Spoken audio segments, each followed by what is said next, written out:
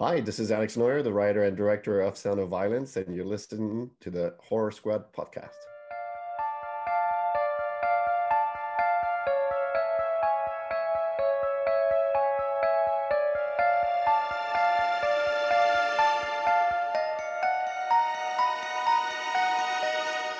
Hello, welcome back to the Horror Squad podcast. This is episode number 234. Tonight we're talking about The Black Phone, currently in theaters. I'm one of your hosts, Todd. We have Steve and Joe. Boys to Men, how's it going? Hello, Boys to Men. There. Love Hi it. there. Very nice. I'll make love to you. Ooh, I think that's them. it is. All right, good. Steve knows the whole. Steve probably sang that to a girl at one point. I know.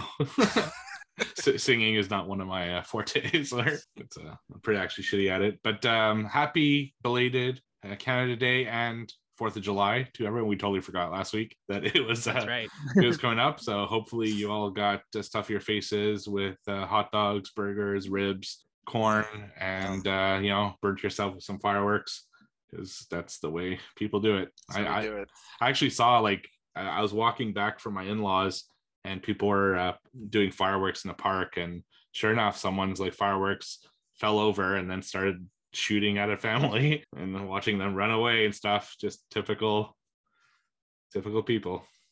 Good, classic Canadian fun right there. Right, exactly. That happened to me 2-3 years ago, and I haven't bought fireworks since because I lit the whole planter on fire. They're shooting off into the fucking neighbors. They shot off past my kids. I'm like, all right, this is not good. It wasn't anything I did either. The thing just was faulty, and it just fucked up, and you're putting your trust in a $30 item. It's but yeah. Did you guys do anything fun? I know Joe was on the water. Yeah, went on the boat. Yeah, me and Sam did the Tiki cruise, which is a lot of fun. We've done quite a few times. It goes out of Salem Harbor. It's awesome. It's like a booze cruise thing, but it's really intimate. It only holds 6 people. So if you ever are in the area, definitely recommend it. Tiki Hut Boats. There's gonna be 4 of us. That's right. So, but well, actually, it will still be running at that point, but they're booked out for the entire year already, so we wouldn't even be able to get on it even if we wanted to. But maybe next year, maybe next time. But yeah, that was our weekend, and we watched the fireworks, of course, because why not? America. That's what we do. Had a full day. Wife planned the whole thing. It's about 103 in Texas right now, so it's hot. And we did a morning parade. You got cops on horseback. You got Republicans with their big old Jeeps, and you got Democrats with their big old Jeeps, and they're throwing shit, and it's funny. It was kind of lame though, because it was very political instead of being cool, So that was kind of lame. But cops on horseback is always cool to look at. Then followed by I went to the pool party at the HOA. Pretty cool, pretty chill. Had a couple margaritas in the pool, which is nice. And then at night we did the fireworks show in the park, and that was cool. And then try to beat the traffic out of there because there's 2,000 people in this little park, and then it was good. Hot dogs for lunch. Very nice. Yep. Nice. And for me, we also got super political here. We had another major protest from the Freedom Convoy. Those fucking pricks. I think they gotta come back with a cooler name than that. I know freedom's a catchy word, but it's got to be freedom. Tiger Claw. Freedom in fucking Canada. Anyway, I'm not gonna get political, but I went to my in-laws and just went in the pool, went in the hot tub, watched the fireworks from my backyard because they were all around me. There's parks all around me, and everyone was shooting fireworks because you're allowed, to shoot them the day of, before, and after Canada Day. It was great this year because it was on Friday, so it was a long weekend, and you could start with Canada Day. So that was cool, and the food was just regular. We actually had steak and lobster, so a little bit of a fancy feast for Canada Day, more so than usual. But it was a good time. So. Real quick question: do they have Canadian themed rock songs? I'm sure they do. Really, we got Born in the USA. Nothing like that. Nothing like that. No. Toby Keith. I forgot to mention this last week, but I made a new horror friend, ladies and gentlemen. Oh. Yes, you can make friends out there. And actually we went and saw The Black Phone with him and his fiance this weekend, Sam and I.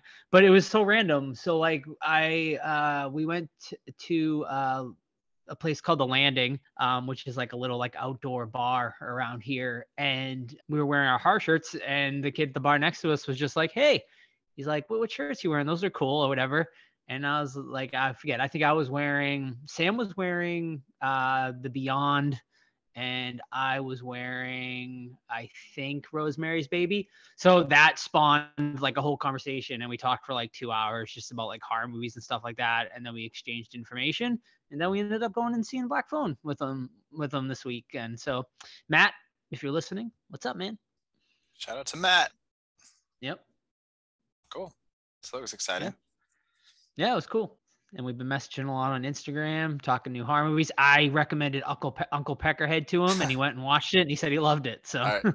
Well, next is Greasy Strangler. He needs to watch that. Oh yeah, definitely. That'll really gauge where he's at with ridiculousness. Yeah, he's thrown out a couple of suggestions to me too, and I wrote one down. I think one was called like Necrophagus or something like that. So I don't know if anyone's seen it, but I gotta watch it just based on the name alone. Awesome. You guys ready to get in questions? Do I give my punishment now, or sure? Yeah, anytime. There's no good time, really. Yes. Hold on, let me pull up my screenshots because I did a deep dive into Tubi.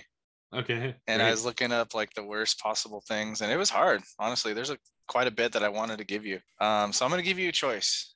Cool. You pick which one you want to watch, and hopefully they're on Canadian TV. I'm going to check eyes where. All right, this title is no. called Transylvania 6-5000. Oh boy. That one's from 1985, actually. Oh, that's good. It'll at least fit with my thing. So Transylvania 6-5000, which is the stupidest title I've ever. There's 1,000 Transylvania movies. Transylvania. I don't see it. I might be saved at that one. All right. And this one I picked solely because of this title, and you can guess why. Tonight She Comes. Oh my god. From 2016. Nice. Come on, find it. Nope. Oh my god. Unless comes is not spelled the same. No. Comes in traditional sense. You know. Yes.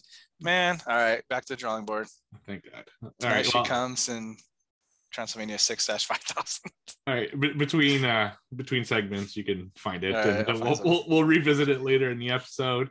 In the meantime, we'll go through questions. So you can ask us those questions on social media at the Horror Squad Podcast or on our Discord. A lot going on in the Discord. I want to send out a shout out to Chuck, who looks like he's going to have some knee surgery. So, listen to our backlog. I'll send you a list of shitty movies, and, hopefully it goes well, and, you can recover and watch all sorts of bad horror movies that we're going to recommend. So, a lot of great people in that Discord. So join it. It's absolutely free. So speaking of Chuck, he has the first series of questions over on audio.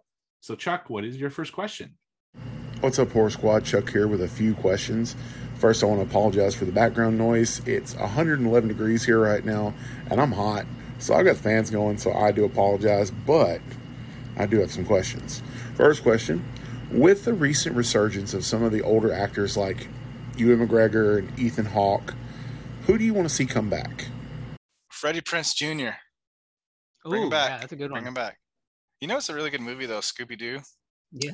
Forget the subtitle to it, but it's a good movie. It's like legit good. Wasn't just Scooby-Doo. The first one, Scooby-Doo.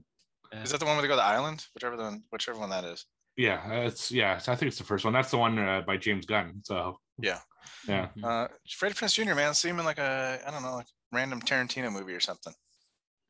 I'm down. I don't know. I didn't think about this. So Steve, if you got something, go for it.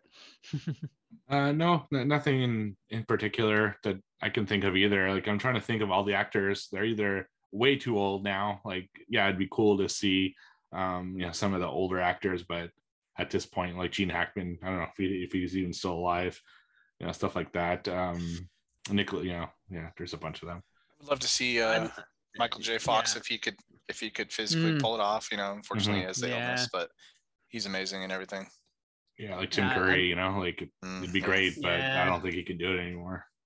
Right. He made that really small cameo in the Rocky Horror Picture Show thing they did a couple of years ago. I'd love to see Nicholson do one more role. I don't think we'll ever see it because the dude's like almost 90 now, but we'd love to see it. By the way, rest in peace to Joe Turkel, who we just lost this week, who played Lloyd, the bartender from The Shining. Also He in was like 92, I think. He lived a long life. well, good run. Blade Runner as well. Really good in that Yeah. one. Yeah, R.I.P. All right. Chuck, what is your second question? If you had been kidnapped, how would you escape? From what? What movie? Are you I'm referencing? guessing this one, Black Phone. Oh, Oh yeah, I forgot. I forgot what you were reviewing. Yeah, that happens a lot, man. I have a really good memory with like stuff that doesn't matter, like the trivia. Anything new, I'm like, I draw a blank. As a grown ass man, I would kick Ethan Hawke in the balls. Like, I'm not looking at your fucking. Pick up your own eggs, you piece of shit. When he drops them. Are we doing this as an adult or as a child? Does it matter? I guess at that age, yeah, as a child. How old is As he? a child? 14. Yeah, something like that. Something like that. 12 to 14, I'd say. 14. Yeah. Man, I don't know. That's Because I'd we gotta probably wait till try. the movie. I'd probably I'm try sorry, to go ahead. befriend. I'd probably try to befriend him, I guess, and feel like he could trust me, and then strike when I thought the time was right. Bro, I love basements. Yeah. This is dope. Yeah. Oh, mattress? Oh, dude, thanks. Eggs? Yeah, I mean, he does escape, right, at some point in the movie, and he just fucking just runs down the street. Like, he's not, he should have, it's like that fucking kid in Game of Thrones that just ran in a straight line, and then easily got shot down. Stark boy. Yeah, you gotta zigzag, you gotta go into the Gotta trees, bob you gotta and go weave. into people's fucking yards, you gotta jump over fences, you gotta use your youth to your advantage against the old man. That's basically what I would have done. I would have tried to do anything to make sure that he doesn't grab me again. Yeah, because Ethan Hawke was definitely focusing on chest in the gym. Yeah, right. We don't know what his cardio is at. Like, so he's been skipping leg day, so yeah. He wants to play naughty boy, dude. I guess we can talk about other answers when we talk about the film, because there's some stuff in there no, for sure. directly related to his attempts. Yeah. And Chuck, what is your last question? Last question. What's a childhood fear that was overhyped looking back at it now? I'm looking at quicksand. Thanks, guys. Look forward to the episode. Enjoy it. Have a good one. Quicksand. That's a good one. Mhm. Childhood fear. My childhood fear was AIDS. Like, I thought I was gonna get AIDS, like, for sure. I mean, it was like AIDS was like pretty like rampant, I guess, like back in like the early 90s. So I just thought, like, if I like just like got a cut, like I like someone else's blood would somehow get in, or like there would just be like AIDS on like the sidewalk or something, and I would just I was gonna get it. It was just so irrational, but that was like my big fear. I think because I watched the band Played On too, like at a really young age. I don't know if anyone's ever seen that movie, but it was all about the AIDS pandemic, and it's terrifying for me. I can relate to that though. My film class teacher actually was the one that put it in my head, saying, "Hey, if you guys get gas, make sure you look at the gas pumps first, because people are putting needles infected with AIDS on it. Yeah. You grab the thing and you got AIDS." I'm like, "Oh my god, is that?" And to this day, I look both sides of it. Yeah, I can relate to that, man. We're impressionable as kids, man. You, like, say any shit. Yeah, definitely. For me, I guess storm drains, because I literally thought, well, no, yeah, storm drains for me was Ninja Turtles, man. Like, I would look down there and listen, and hoping the Ninja Turtles were down there. That was Pennywise. It was always Pennywise. For me, it's dogs. I was fucking terrified of dogs as a kid, because one time I was at my friend's house and this fucking gigantic dog like chased after me down the street, and it just scared me to death, in reality it was probably like a Lapso or some fucking little dog, but in my mind it was like Beast from the Sandlot, but yeah, it scared me. And it's not until my parents got their first dog that I was scared the first time. I remember I jumped on the couch as soon as like I saw it was like a miniature Shih Tzu. I was terrified, but eventually, after getting used to it and everything, I realized there was nothing to be afraid of. And then now I love dogs. So that was definitely my irrational fear at the time. All right. So thank you, Chuck, for the audio questions. We go to our social medias on Twitter.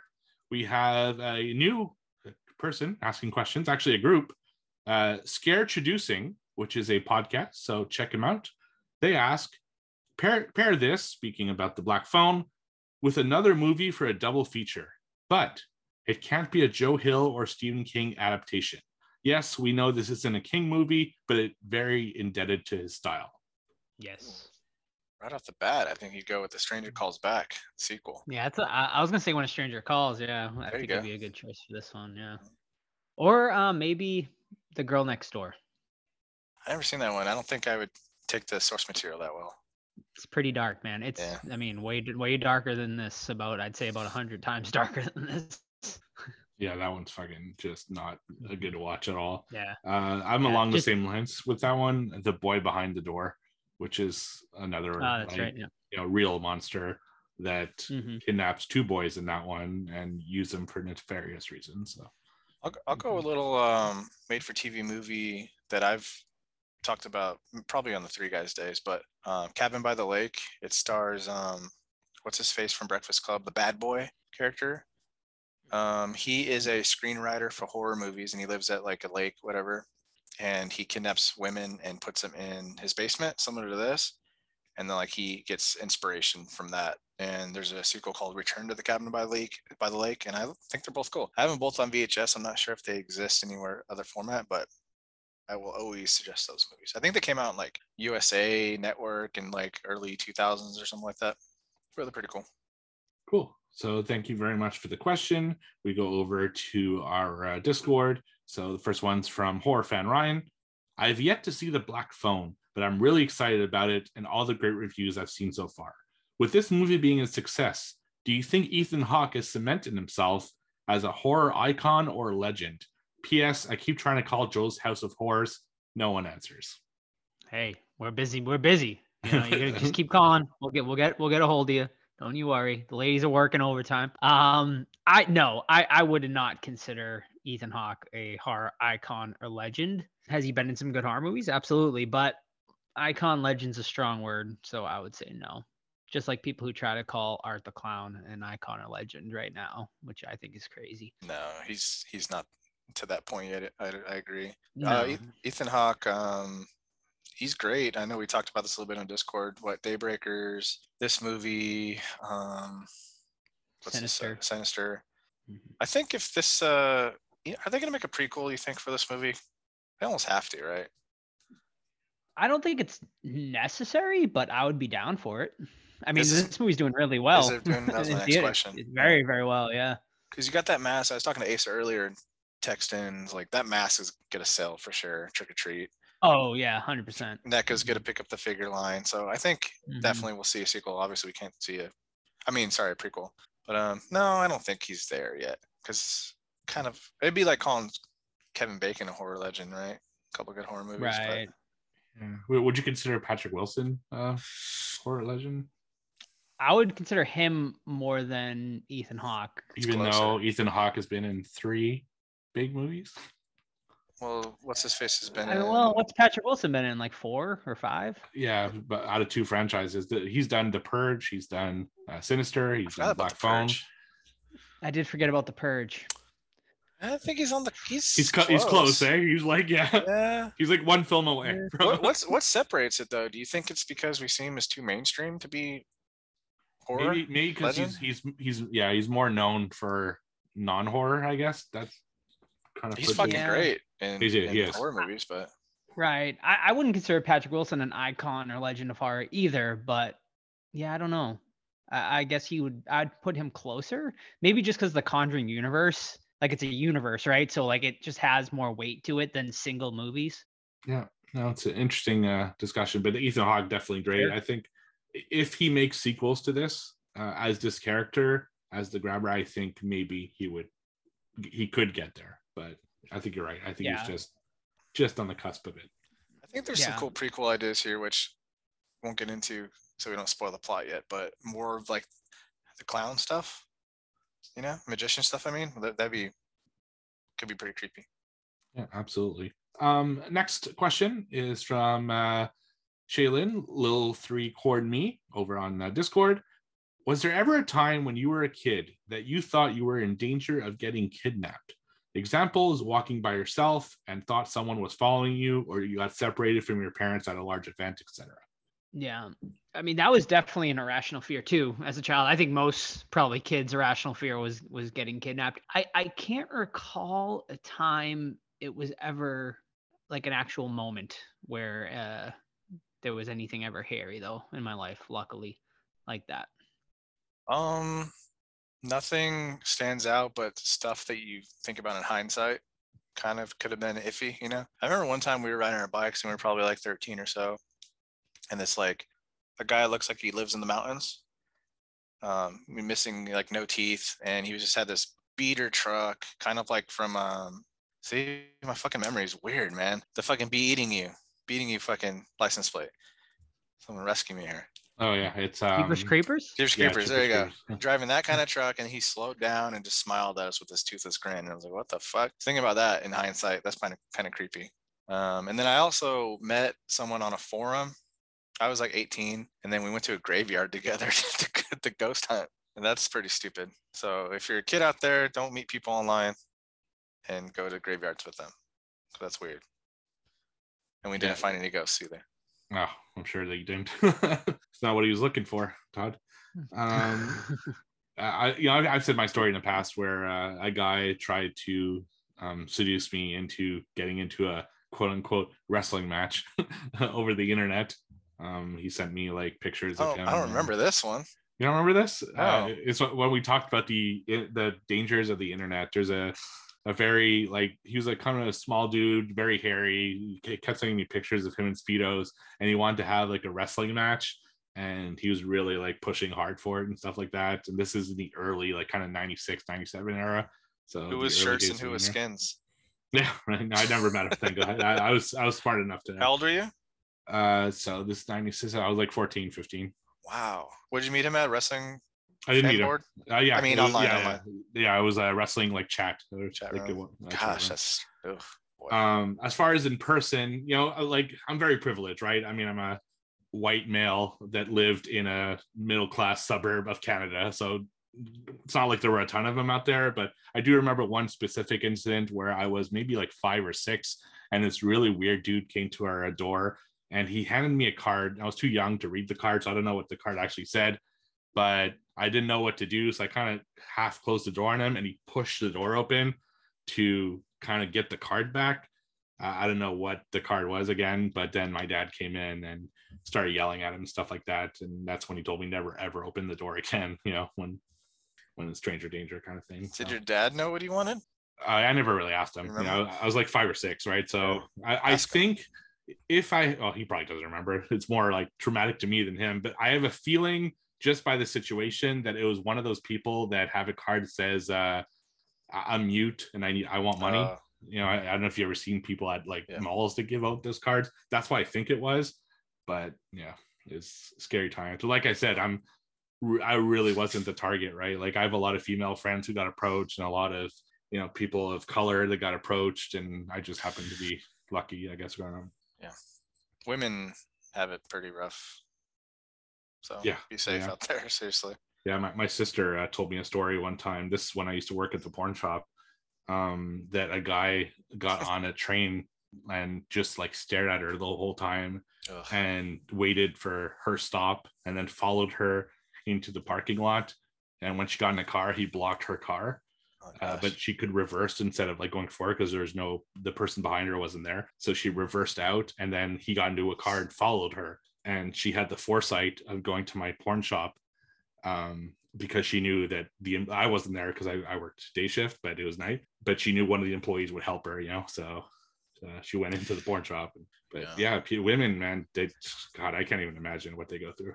Women have, I mean, I had that altercation at a freaking football game last year, and I was with my wife and daughter. So alcohol and guys that don't know boundaries is not a good mix. Plus, I guess to feed off what you just said, yeah, drive to police station, ladies, if you can. That's scary. Yeah, or anywhere safe. But you know, she was lucky she had the opportunity to do that. You know, what if there was a car behind her and she couldn't get out? And anyway, it's a scary world out there. And next question is from M. She asks, what are some of your favorite kidnapping/abduction movies? Great question. One that I'm not prepared for. Well, I got one that jumps out. Fire in the Sky. That's a great one. And I remember that one being terrifying. Yeah. Mm-hmm. Yeah, Fire in the Sky's good. You got any, Joe, or off the top of your head? I'm looking right now. Misery. Probably one of the best That ones. counts. Yeah, if that absolutely, counts. absolutely. All right. Yes, Misery is great.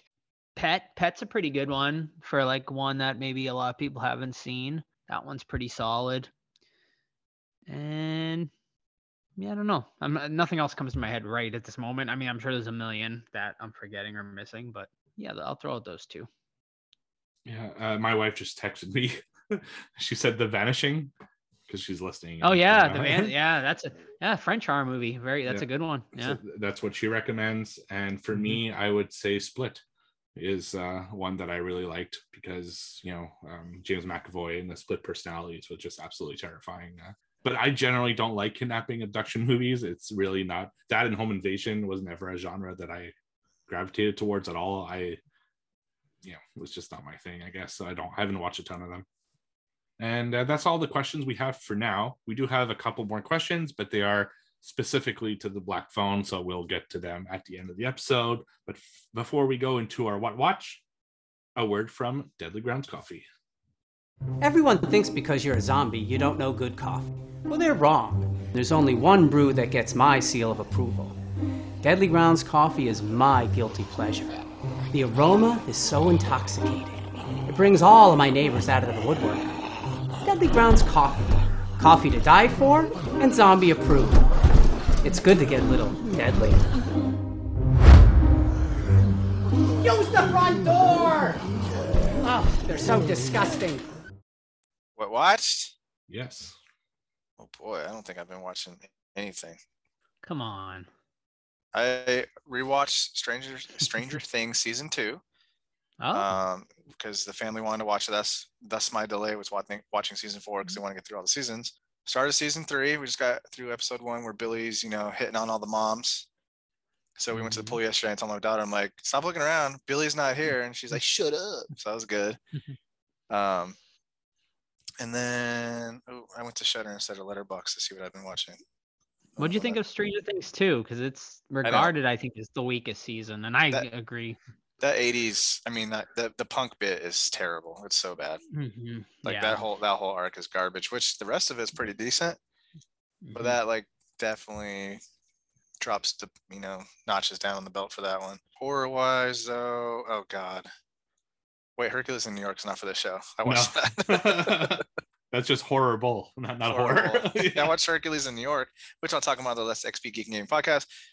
And that's it. That's all I have is Stranger Things season 2. Alrighty. My first one tonight is a 2022 release from the great people at A24, and the movie is Men. It was really looking forward to this one. Had very high expectations going in.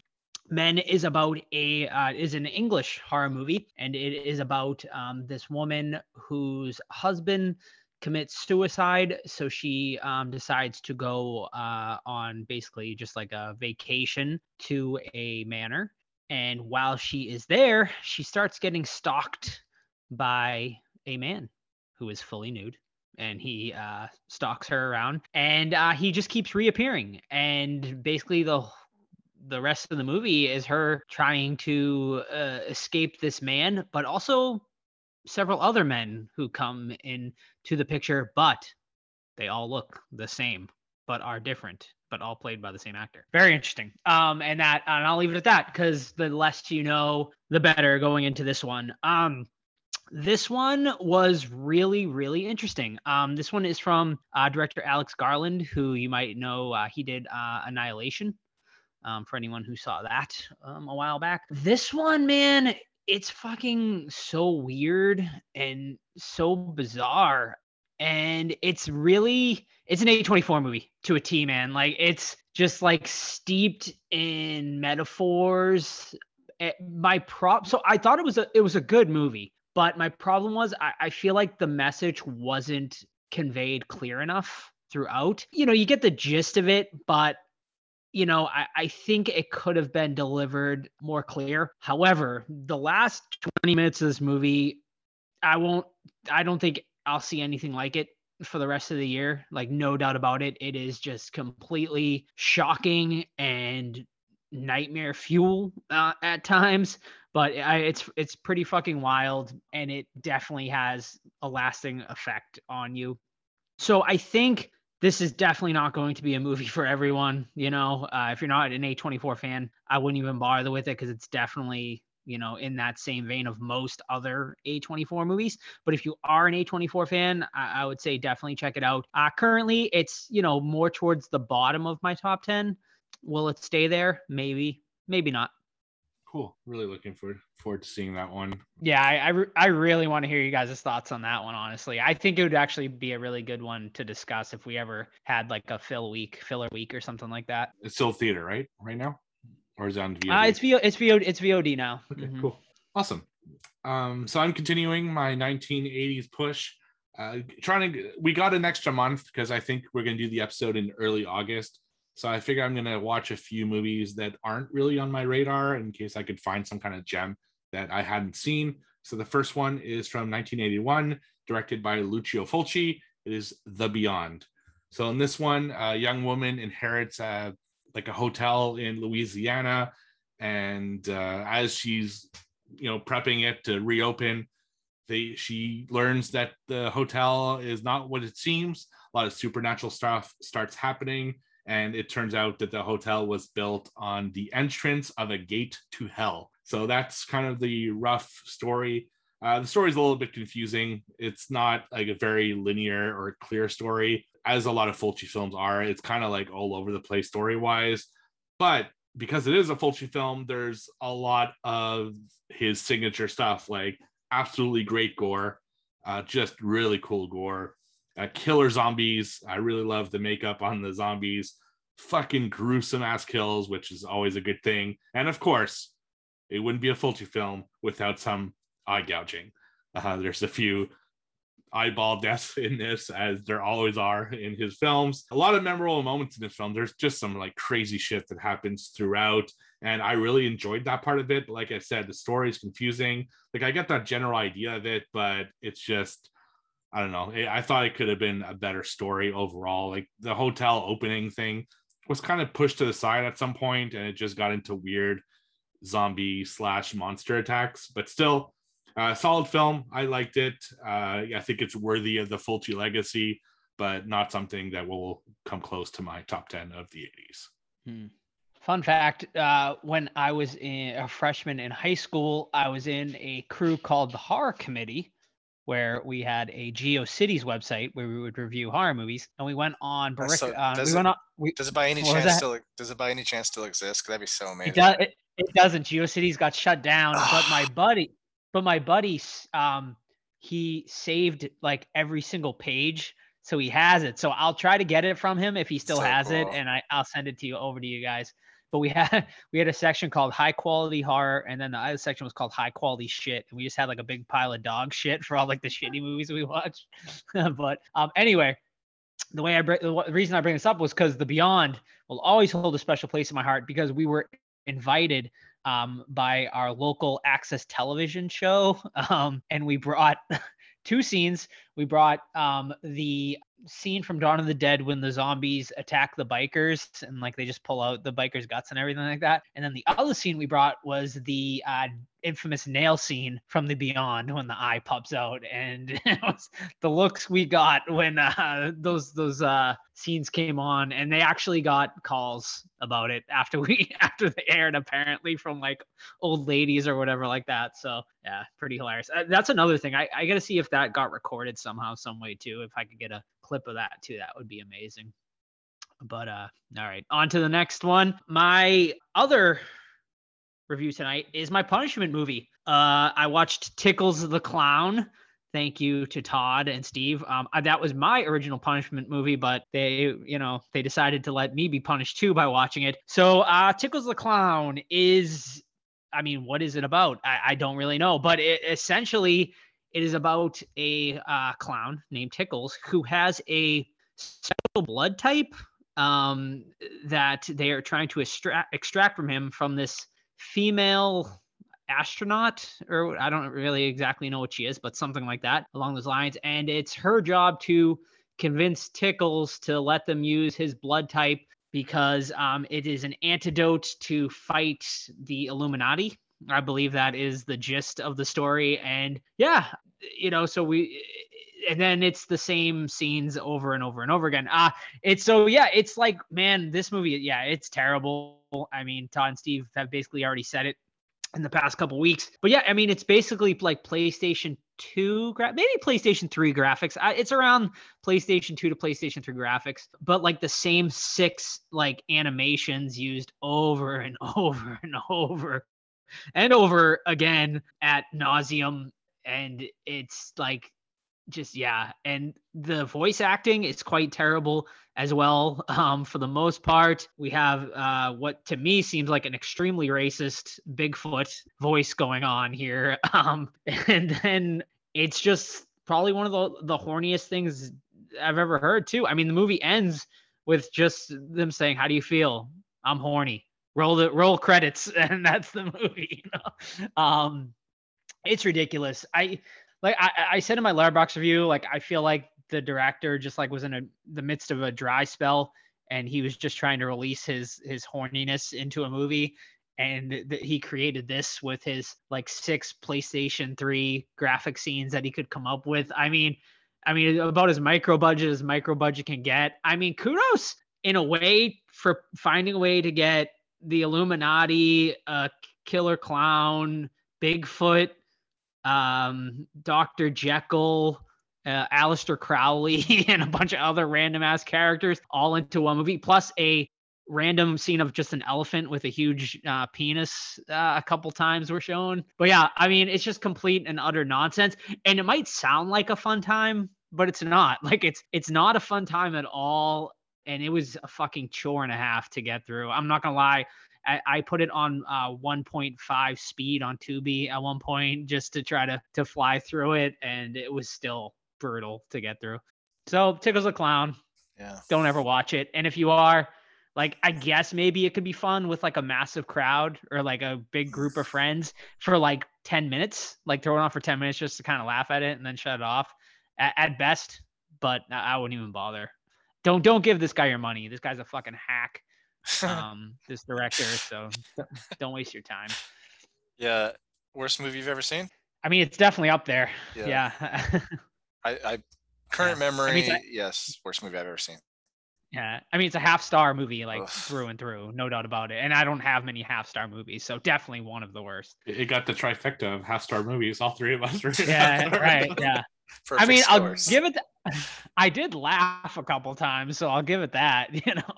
Maybe for the wrong reasons, but I mean, it did bring a few chuckles out. Yeah, unbearable. Definitely a great punishment movie. So if you want to punish someone, we would all recommend this. And the 4th in the series, so it's got a whole series. Yes, that precedes it. Unbelievable. Didn't you watch another? I can't believe you sat through another one, Steve. I did. I sat through Trump versus the Illuminati, which is part 3. Is it the same type of graphics? It was, but there was, instead of 6, I think there was like 8 scenes that he goes through. Nice. Yeah, it was it was better. I mean, it's like saying, that piece of shit is slightly better than that piece of shit, but it is what it is. I'm not watching the other 2. Yeah, I mean, God, like, I just don't know what's his face was thinking. He must have really just like Bill Oberst Jr. Bill Oberst Jr. Yeah, like he must be like good friends with this guy or something to like take a role like this. I mean, what a quick payday too. Yeah, it probably was. He was in that fucking other awful movie, Devil's Junction, like Handy Dandy, like with the puppets. I don't know if anyone saw that. We got a screener for it, and it was really fucking bad too. Yep.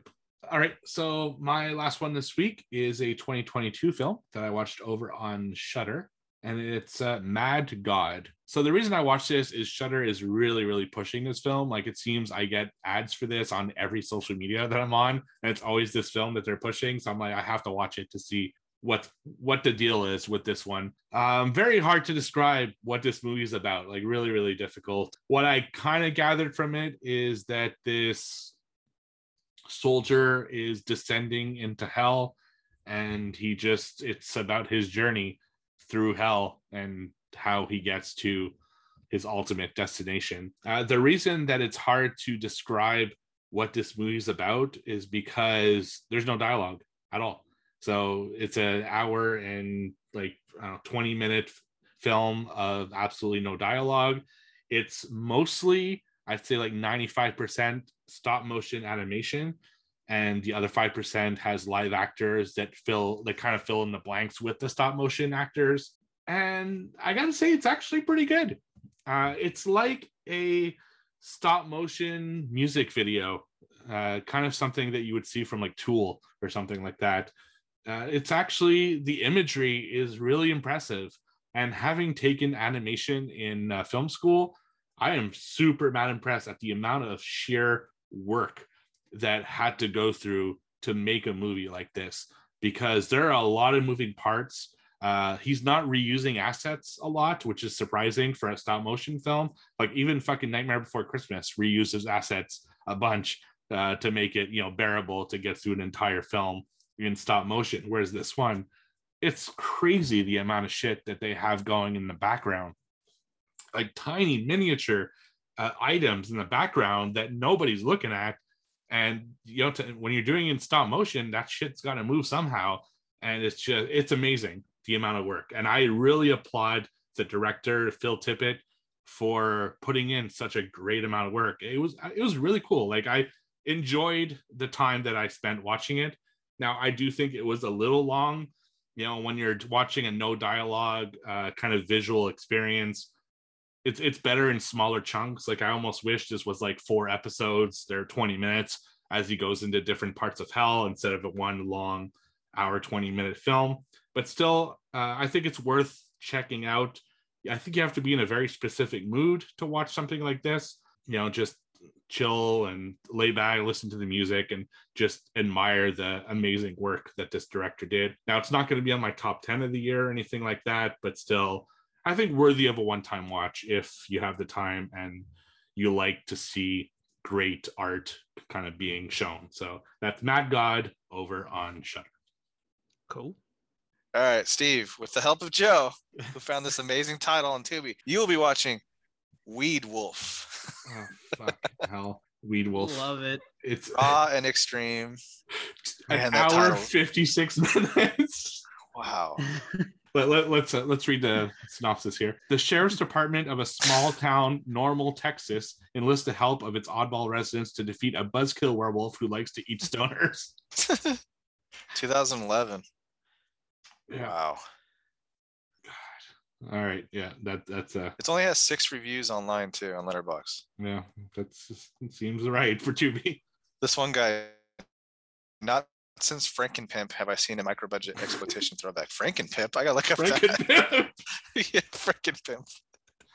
Wow. Frank and Pimp. Damn, I can't fucking spell. So out of the out of the 6 reviews on Letterboxd, 2 of them are 5-star reviews, Steve. So I'm assuming from the filmmakers. Yeah. 2 exactly. I notice a lot when I because I watch a lot of like really low reviewed films on Tubi, and often the filmmakers or the director or the star will like my review. Oh man, poor guys. They got to know what they're making though. I mean, oh yeah. I'm pretty sure the Rectuma director liked my review or something. What like if that. he got all mad? Fuck you, man. Fuck you. No, I was actually, for a bad movie, I was kind of complimentary about it. So, I mean, you make a movie called Rectuma. I mean, I think you know what you're doing. All right, break out them trivia questions, boys. The quarter 3 begins now. The overall standings, however, have me at 36 points, Joe at 34, Steve at 27. Let's quarter 3 begin. Who would like to lead off today? I will. Ooh.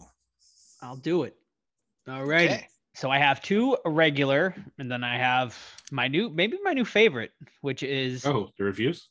Obscure Letterboxd reviews. So I think I'm gonna do at least one of those going forward for a while. All right. So my first one is, what was the first horror movie to win an Oscar for best makeup? Exorcist? Incorrect. American Werewolf in London? That is correct. Very nice. I think they Steve say with it the at point. the scare show at Universal. Oh, nice. Yeah. Best transformation ever. That movie. Yeah, Yeah. for sure. All right, I'll go next then. Okay. First question. So I have one regular question and one new-ish question, type of question, Ooh. and then my movie accomplishment one is coming back this week. So All right. I'm going to start pulling from different ones week to week. But first one is a regular it. question sent to me from Weezerface.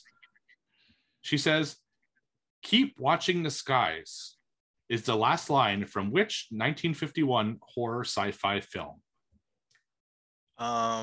War of the Worlds. No. Good guess. 51. The Day the Earth Stood Still. Wrong. You guys want another guess? Yes.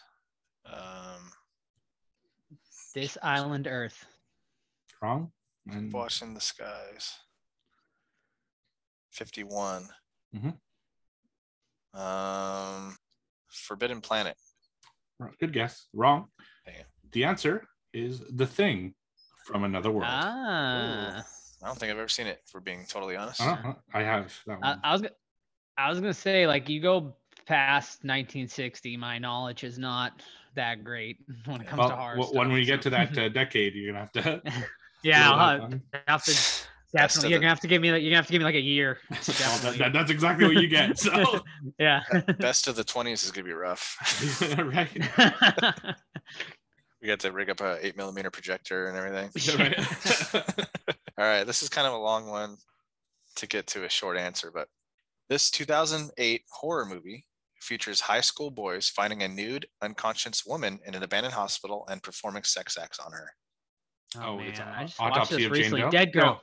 No. Dead Girl. Dead girl for Joe. Yep. Oh yeah. Yeah. That's not what was I thinking of?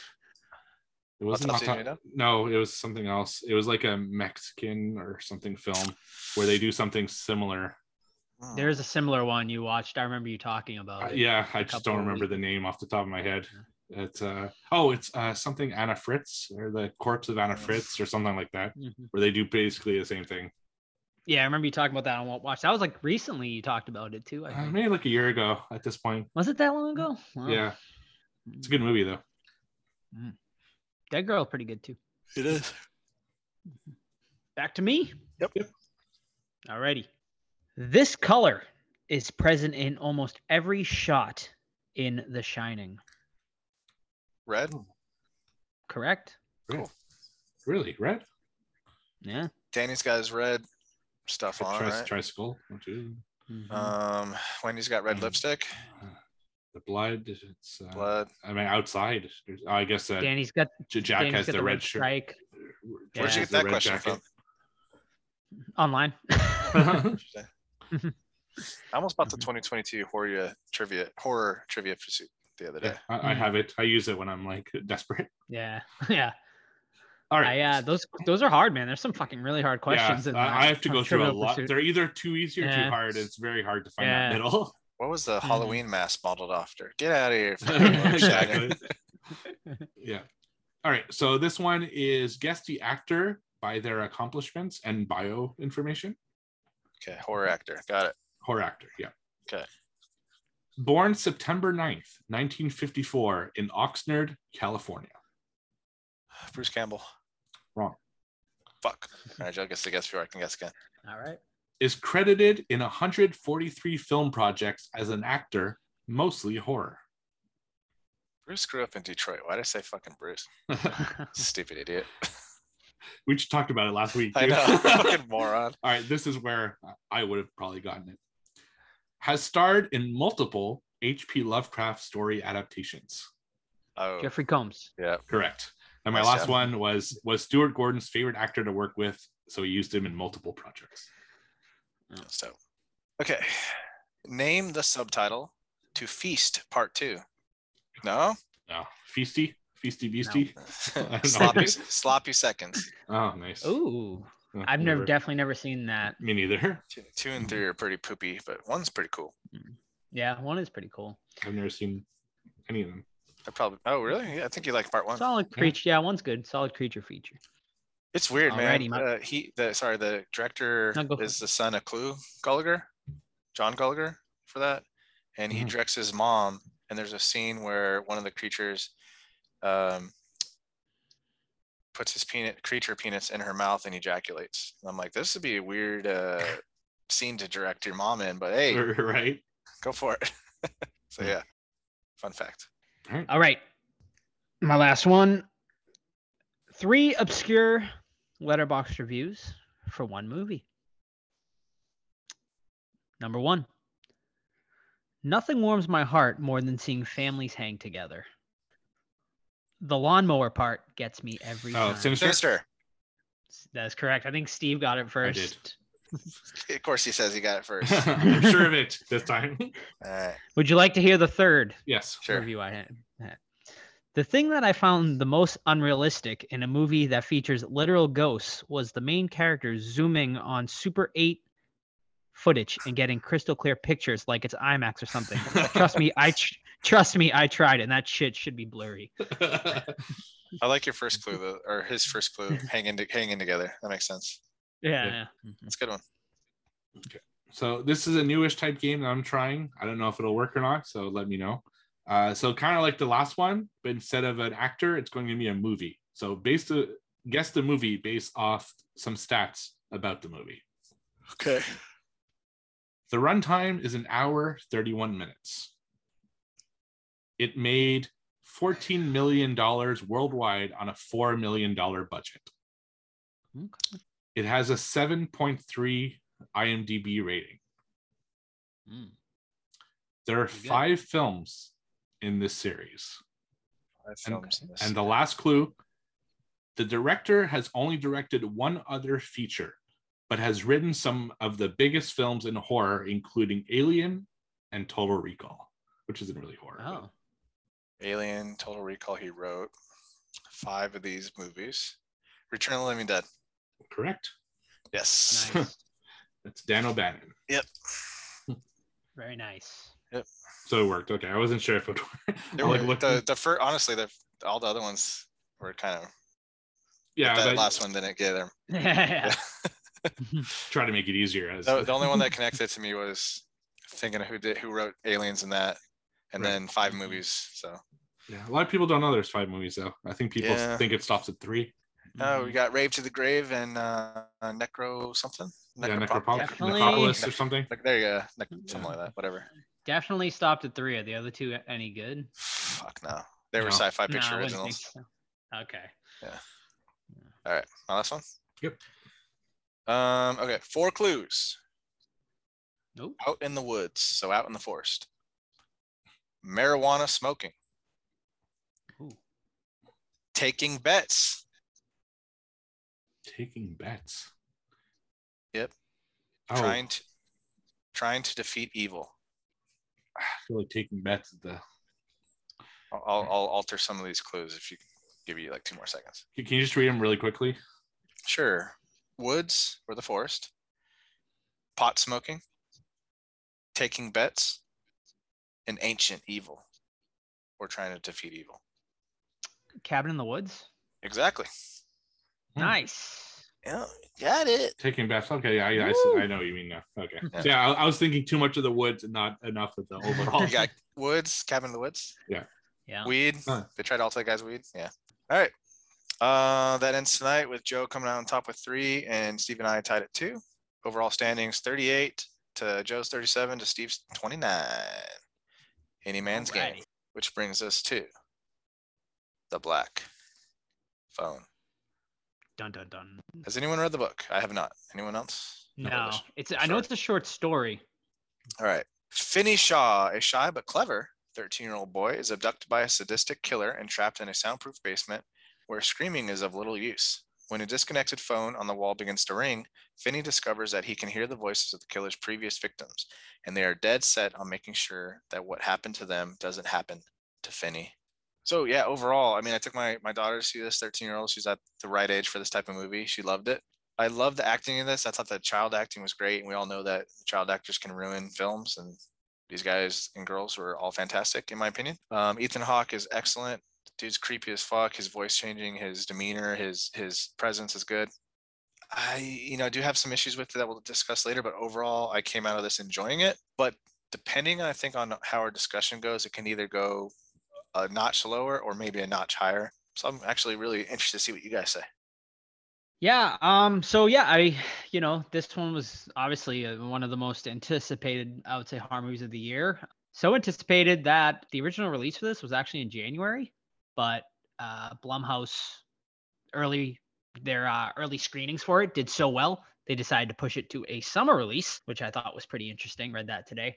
So yeah, I mean, I went into it with pretty high expectations, maybe unfair based on like other people's thoughts and reviews, and I came out enjoying this quite a bit. I definitely had some issues as well, like Todd, and we can get into that later. But overall, I still think this is one of the better horror movies, mainstream anyway, of the year I've seen so far. I think they definitely could have went a little darker at times, and I think there's definitely some stuff missing here.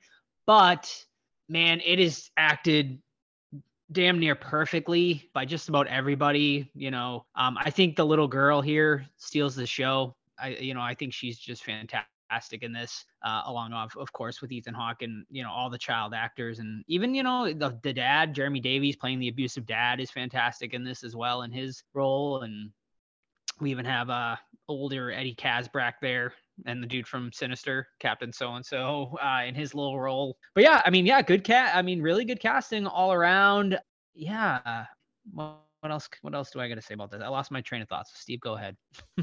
All right. So like you, I've been anticipating this film all year. It was definitely on my short list of things that I couldn't wait to see in 2022 based off the trailer I saw sometime last year. And so I went in, kind of with high expectations, but I also came out, thinking it was a solid film. Ethan Hawke, I thought was great as the grabber. I really played a creepy character, which you have to give the assist to Tom Savini here on that mask design, which was really brilliant because they did something that I don't think I've seen before, where it's like every time you see him, his mask is slightly different because he changes pieces out.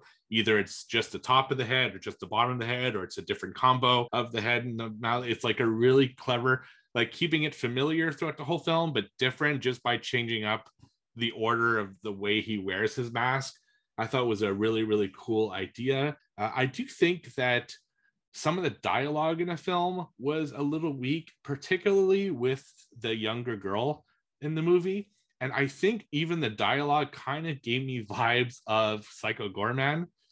But this proves that with a capable actress, you can deliver it and make it great. Because I thought the kids in this, like you said, were fucking fantastic. They were a very good group of kids that I really bought kind of what was going on with them, except one. The kind of super bully that is friends with the main kid, I wasn't really buying him as tough as they were kind of making him out to be. You didn't like the toughest guy in school, homie? I don't know. It's just, man. He's got a bandana.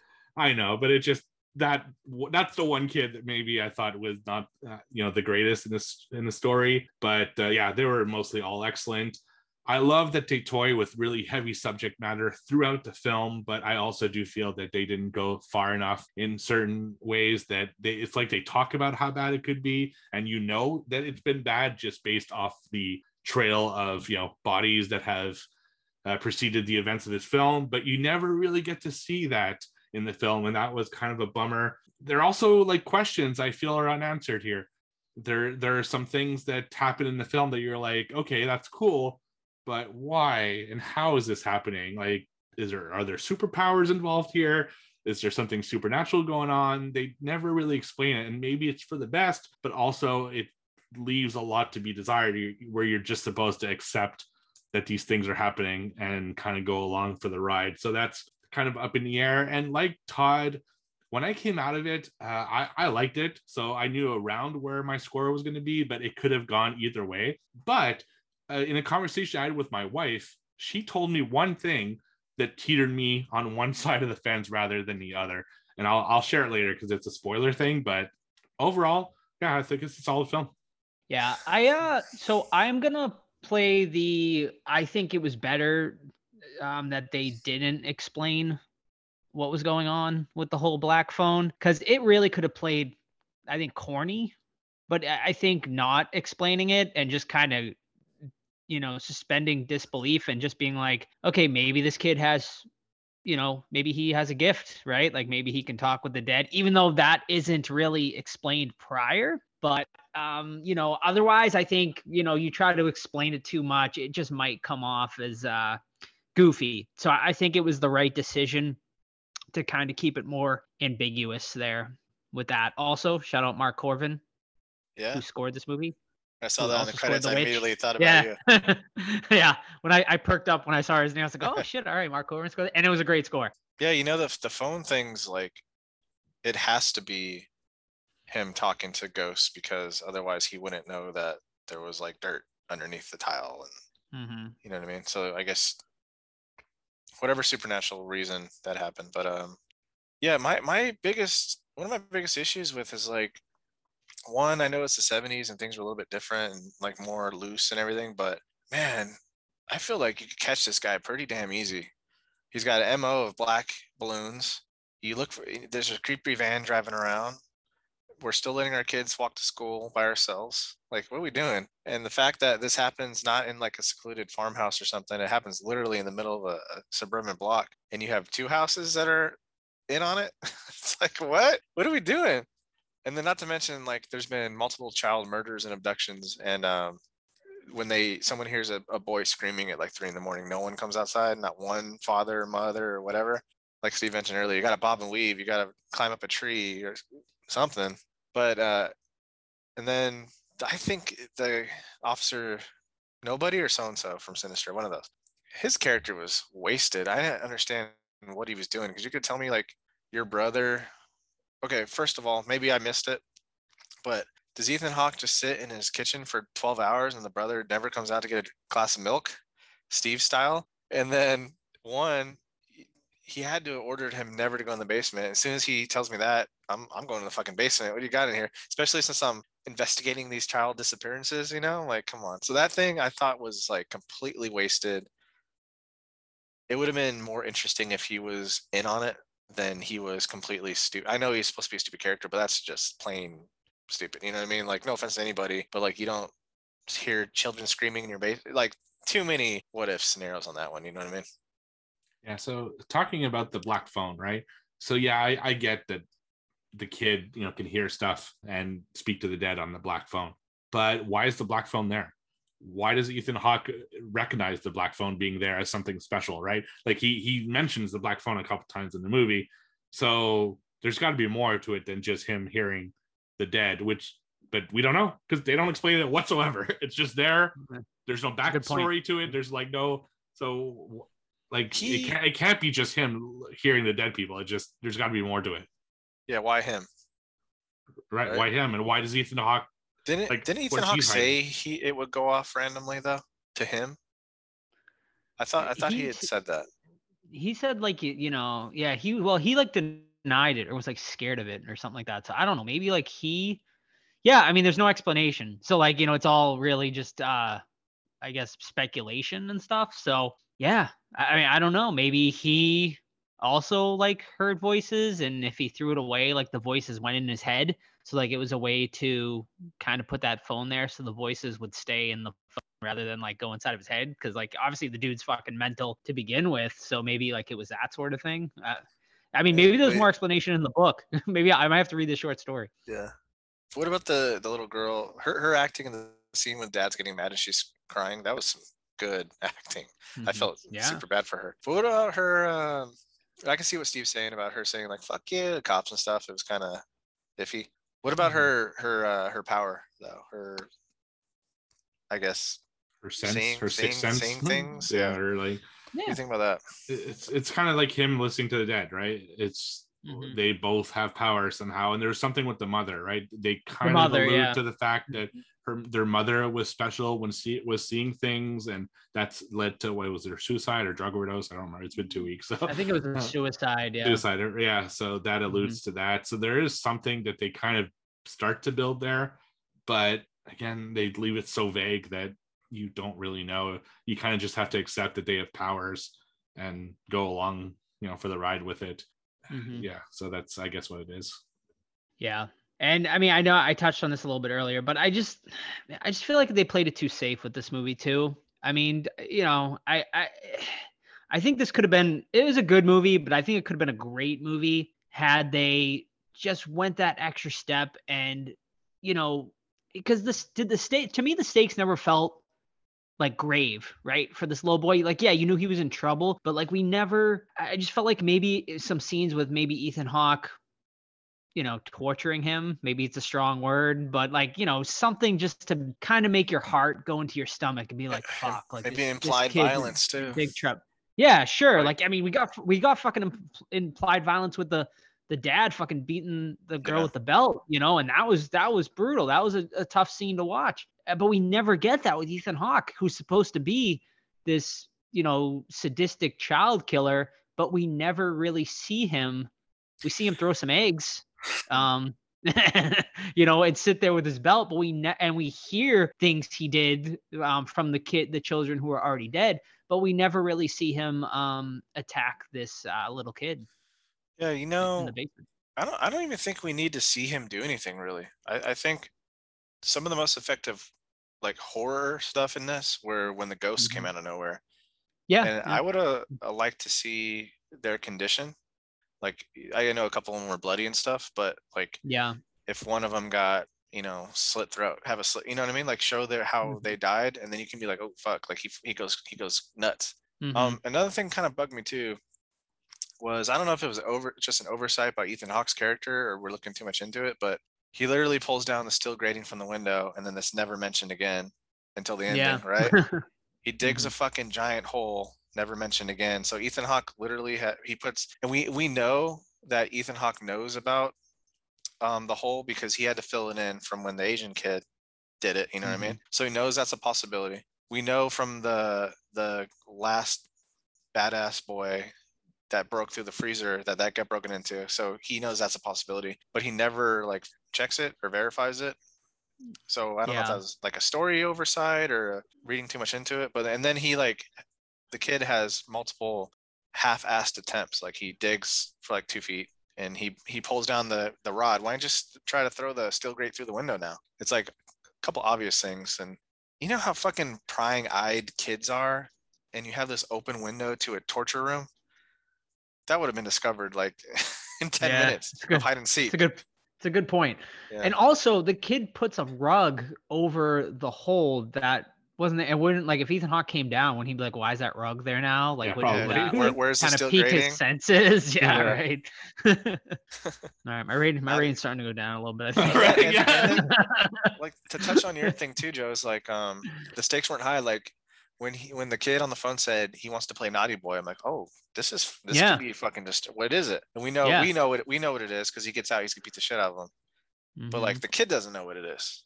He just has the term Naughty Boy. He doesn't even know he's sitting up there, right? Well, he does at some point when he walks by him. But like, maybe flesh that out a little bit. Like, give him the rules. Like, hey, if you want to play Naughty Boy, look what happened to this kid. You know what I mean? Something like a Polaroid, something simple like that could have been highly effective. Yeah, even like you said, maybe not show the kid, but he could have did some effective flashback scenes, maybe, for some of his other victims, which we never get. So yeah, I think as good as Ethan Hawke was, I think the grabber was not explored enough in this movie. Yeah, I totally agree with that. I think we needed more of him they need to show what he does. If you don't know what he does, other than just talking about what he does, it just doesn't work for me. One question I do have, so the bully kid, the one I'm not a big fan of, did it look, this is just based off memory now, did it look like he was walking towards the van as if he was going there for some kind of purpose? Because it didn't seem like he got kidnapped, more so that he just got himself kidnapped. When you're tough, you go where you want, Steve. Yeah, because he just goes to this like fucking warehouse place and is walking towards the van as it fades to black, and the guy, the grabber is getting out of his van with the balloon. Maybe he knew the kid's route, possibly. But it was not like the others where he comes out and like actively grabs them. This kid kind of went to, but maybe he knew where he was going. But then again, it's like child abductions, got it. Creepy black van, cool. Guy that drives around in makeup. This is a fucking grabber, guys. Yeah, right. Yeah, you think they would be a little more Vigilant with suspicious, everything? like Yeah. with a kidnapper on the loose. Yeah. Seriously. with Oh, like they got a- another one. Hopefully we figure it out. Yeah. I thought the kidnap scene was great though. Like that the first time we see Ethan Hawke when he kidnaps Finney. Yeah. I really love that. I really love that scene. I thought it was really good, really I loved effective. it. I loved it too. I wanted more of that. Imagine if we saw a scene where he's like a kid's birthday party or something. Yeah. And like he not grooms is probably not the right word, but like, oh, he sees that kid, and maybe it was Finney at a birthday, something like that. And Mhm. he's just doing this creepy ass grabber shit with his stupid makeup. That would have been, we needed more of that. We needed him outside of just sitting down and, making eggs. Right. Which leads to the question, do we want a prequel, right? Like we talked a little bit about it earlier. Do you want it? Do you think it's necessary? Like, I don't know. Like now that we're talking about it, I feel like it could be pretty effective maybe to get a little more about the grabber. Yeah, I mean, we know what happens though. That's the problem with prequels. We know he's Yeah. he's I mean, gonna win. he's going to die. Unless yeah. We also know he's going to die in the end too. That's Which true. I did you want more with that death? With like his, or did you find it fine, like the way I it wanted goes more down? personally. Like, Yeah. And that's It was kind pretty of quick. Yeah, that's kind of the thing of this whole movie, right? It's just they never Yeah. really went there, into if you're gonna delve into this fucking deep subject and this horror film, you got to go there. You just have to go there, or at least to some level. And it wasn't satisfying. Not a satisfying end to that character. But again, he didn't really do that much torturing. Maybe if he had tortured the kid more so in the span of the hour he had him in captivity, then you'd want a bigger death. But I don't know. It's just. So you're gonna tell me that nobody noticed this black van driving from one side of the street to the other, dropping off Put kids' those- yeah. bodies? It's Right. like it's too much of that I stuff. get. Yeah, you would think that. Yeah, if I was a neighbor and I think I'd be a little more. All it takes is mowing the lawn one time. We're aware. like, hey, what? Creepy John lives across the street too. But back to the prequel. Yeah, I can see a cool story in this, but it's still gonna have the same problems I had with the first one, where he's just the most incompetent police force and townspeople in the history. Just look the other way. Yeah, I'd watch a prequel. I don't know if I'd request a prequel. Like if they do it, I'd watch it. Yeah, no, it's not something that I'm super excited to see, but if they do it, I'd probably watch it. All right, here's a question for you. Scott Derrickson had to make another movie. Would you want Grabber prequel or Sinister 3? I never saw 2. I'd say Sinister 3. Don't bother. You can go in different places with the Sinister storyline. Yeah. Whereas this, I don't know, like you said, movie. It's basically like Pearl, right? You just call it Grabber, and it's basically the same thing. Yeah. So, where he ultimately ends up. So, dude, Pearl's gonna be fucking graphic sex, dude. I would like to see. I would like to see more Bagul. He's a cool character. I think he could be touched on more. And 2 was. What was wrong with 2? Bad. It's boring, man. It's boring. It didn't go anywhere. It just doesn't do anything interesting. Yeah. I'm just going to read out a few of the questions that we got regarding the film. Yeah. So we did get a question from Horror with Sir Sturdy. What do you think of a prequel of this movie with the Grabber? He personally would love to see it. He was talking to his wife and brother about it the other day. So there is interest, and I think a lot of people would be interested. I just don't know if it's worth for them doing necessarily. It's not that big of a movie. I don't think that people would be like, oh, I really want to see a prequel of this, but guess we'll see. And the other one we got was from M. Who's your favorite and least favorite character in the Black Phone? Ooh. You got favorite?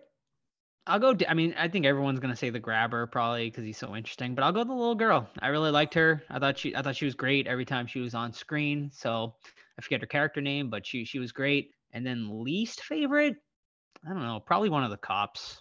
They weren't.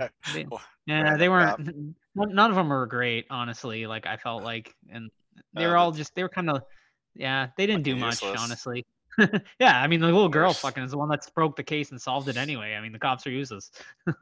I know, it was funny too during the news interview. These are the detectives that broke the case, bitch. Right. They do shit. Least favorite character, probably the brother, because he didn't really. I don't even know why he was there. It didn't add any, it just added a kill essentially. He was there for the kill. Yeah, that's exactly what it was. Favorite character? I'm going with the sister again because she's legit acting. But all the other boys were good too. Yeah. I'm also going to go with the sister for my favorite. I think she was just fantastic. I really like everything that she did. My least favorite, like I said, was the bully. I just didn't like that character a lot. I did want to... Name's Robin, by the way. I have it in my okay. notes. I did want to talk about one thing that I felt like... So the dad, right? They spend the majority of the movie showing how much of a piece of shit he is to his kids, how much he abuses the kids and everything. But at the end, they make him try to be like a redeemable character because once they get saved, they hug him and they forgive him. I'm like, no, fuck that guy. That guy abused the shit out of you guys. Like, fuck him. Don't. And I didn't get why they chose that as like the final scene of this movie. Like, are we supposed to be like, oh, they're gonna be a happy family now? Like, hell no. You just showed me for an hour that he beats the shit out of his kids. There's no fucking way I'm gonna be happy about this. It's weird. If they tried to do that, they should have made him out and about banging on doors.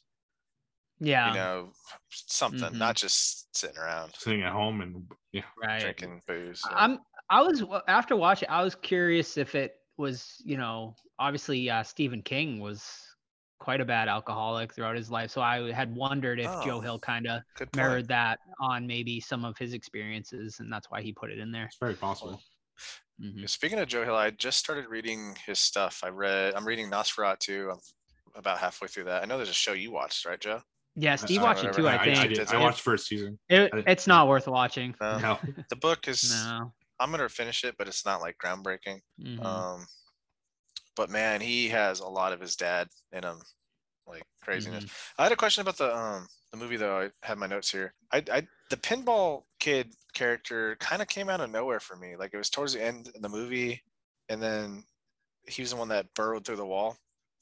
I thought that would have been a better character to swap him out and make it Robin, since Robin, Steve's favorite character, had more connection, obviously, right? So, like, I didn't know why they didn't make Robin like his more predominant in the phone conversation. I know he taught him how to fight briefly with jump back, fade back, hit. Oh, yeah. I'm like, really, against this grown ass man? But okay. But I don't know. I just thought that was weird, introducing that character so late to having him a big role in it. Yeah, and I'll tell you guys the thing that my wife told me that was like, okay, you know, maybe this movie has had a little bit more to it than I initially realized. And that's, I didn't realize as I was watching it that each kid that talks to him basically told him their strategy to get out so that he can figure out which way works best to get out. And I don't know why that didn't click with me. So it was basically each of them were giving him a clue as to how you can escape from the grabber. And that's basically their entire point, is that, okay, so I tried going under the floor. I tried going through the window. I tried going through the ice box. And that's basically what their entire point was each of them have a clue to the puzzle. And as each additional death, now I'm not wondering if other people had seen ghosts or it was just him. That's a whole other thing, but yeah. I mean, now that we talked about it, I think it was just him because, like we had said, the sister also had the gift, and then they talked about the mother. So I feel like maybe just the two kids got it from their mother, and that's why, he was able to communicate. And I think that's why the other kids failed, obviously, is because they weren't able to talk with, the other ghosts of children. Well, I wonder why Robin wasn't able to execute his mission, because he's the fighter, right? And he did. I guess it took I guess if you look at it, it took everything to get his leg broken in a hole, right? Yeah. So it took him digging a hole, took him getting the steel grating off the wall, which needed the shoelace where the fuck he had, I guess. Yep. Yeah. Interesting. I like baseball in movies. That was a cool opening. Yeah. I liked the Asian fellow too. Like, I thought that was pretty cool. Like, usually I like that. Yeah. That guy would be like, fuck you, I got you. But he's like, hey, your arm is, what do you call it, prime? Or they flipped it around to show that they're just kids playing and they respect each other. Yeah, I like that. That's good. Yeah. Well, my rating hasn't changed. Yeah, mine's... Yeah, well, I'll wait. Are we rating it now? Are we done? Yeah, I think so. Okay. Right. Yeah, actually, mine's going down a little bit after talking about this. Not by much at all. I still think it's a really good movie, and I'll definitely watch it again. It's something I would, if I collected Blu-rays or something, definitely one I would pick up. Definitely want to grab a mask. I hope they make them. I hope Trick or Treat Studios or somebody, or a figure or something. I would definitely pick it up. And if there's a prequel, I'd go and watch it. But after discussing tonight, I started seeing a little bit more what was, I guess, wrong with it and whatnot. So originally I had it at 8 out of 10, four stars on Letterboxd. But after tonight, I'm going to drop it down a little bit. I'm going to go to a 7.5, and I'm going to knock it down to 3.5 on my Letterboxd. All right. I mirror 100% that. Came out of the theater at a 3.5. Could have gone down to a 3 or up to a 4, but I think I'm sticking at a comfortable 3.5, 7.5 out of 10. It's got a bunch of issues, but at the end of the day, it is a bigger budget mainstream horror movie that takes some chances, even though it's not. That's the thing too. Look at it from like a non-traditional horror fan's point of view. This movie's probably really fucked up to a lot of people. So our point of view is a little swayed. Yeah. I also think we didn't even talk about this, but I really think it's a great intro to horror movie for kids. Yeah. Because it's not too dark, you know what I mean? And it also teaches the kids the dangers of strangers. Yeah. My daughter said 5 out of 5 for her when she watched it. Yeah, I'm sure. Yeah. I think this is like this is like along the lines of like something like that, where it's not too graphic, and that, it's a great one to show like your youngsters that's not too brutal. Yeah, and I'm keeping my score just because of this is how I felt when I exited the theater. I did enjoy the experience despite all of the plot holes. I think, speaking about it with you guys, I realize there's more, me that I hated than I expected. But still, I'm looking just where it ranks on my 2022 films, and I think it's where it should be, and I'm giving it an 8. So, which puts at number 4 on my top 10 so far this year. Yeah. I mean, yeah, I still really liked it, and I think it's definitely going to make my top 10. I'd be shocked if it didn't, honestly, because I still think it was a really solid movie. I agree. If it doesn't make my top 10, there's gonna have to be a really good back half of the year. Yeah. No, it's solid, but I mean, we gotta point out the stuff that bugs us. Oh yeah, definitely. I was thinking like, did I like X better than this? Or did I like Black Phone better? So those were the two, I guess, big mainstream movies that have come out that we liked. What would you pick over the other? I put X over it. I think X just showed more. Yeah. I like the music in X better. I think X was better. X also took those little extra risks too. It did. Yeah. Yeah. 100%. X for sure. Where this movie should have gone, I think. It should have really gone. But you know what was missing. Knowing me and the way I responded to Dr. Sleep, the torture scene with that boy, which when I rated, I thought that was gratuitous. I probably would have felt the same way. I probably would have been like, I fucking hated that scene. So knowing how I react to kids stuff like this, it probably would have damaged the movie, in my opinion, if they showed more. So who knows? Mm-hmm. All right. Cool. Sweet. So next week, we decided to go a little earlier than we expected, but we're going to do our Shark Week special, which has been an annual tradition for, it's their 3rd year and doing the podcast. So 3rd year doing the Shark Week spectacular. So what we decided on what? Jaws 2 as our serious shark movie, and TBD as our non-serious shark movie, because we're going to put it up to a vote.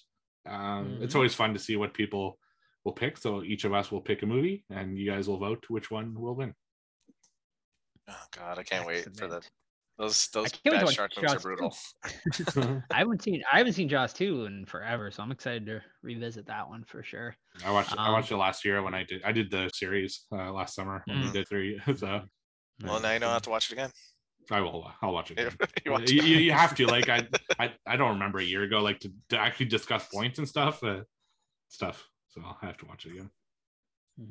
All right. Well, that will wrap it up for another episode of the Horror Squad podcast. Make sure you follow us on all social medias, Facebook, Twitter, Instagram. Just search the Horror Squad podcast. You will find us. Also, make sure you join our Discord. It is definitely the best way to keep up with the podcast and for behind the scenes information. To get that, all you gotta do is just private message us on any of our socials, and we will send you an invite link for that. Also, you can email us anytime at the Horror Squad podcast at gmail.com. And don't forget about our very special event coming up October 22nd with the star of Hocus Pocus, Max Dennison himself, Omri Katz. The whole squad will be there. Steve, Todd, myself, and also Sam will be there as well, hanging out. So come and hang out with the squad if you can make it to Salem, Massachusetts at Silver Moon Comics and Collectibles, and also a very special screening with a Q&A to follow hosted by us at the Cinema Salem. Just follow our social medias and our Discord. We will give you all the information on ticket sales and all that coming up very, very soon. So yeah, that is it. See you next week for Shark Week. Bye. Bye. See ya.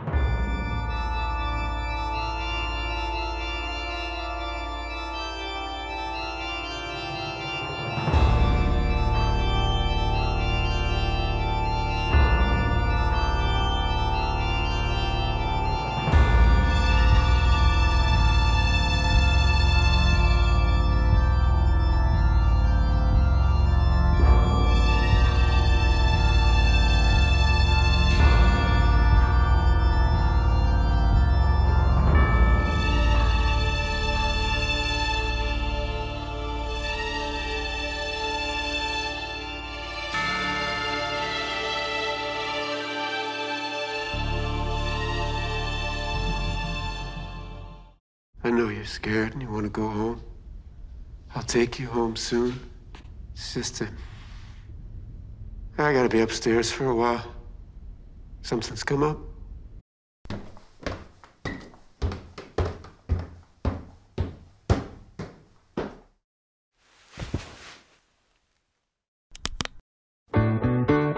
Thank you for being a friend.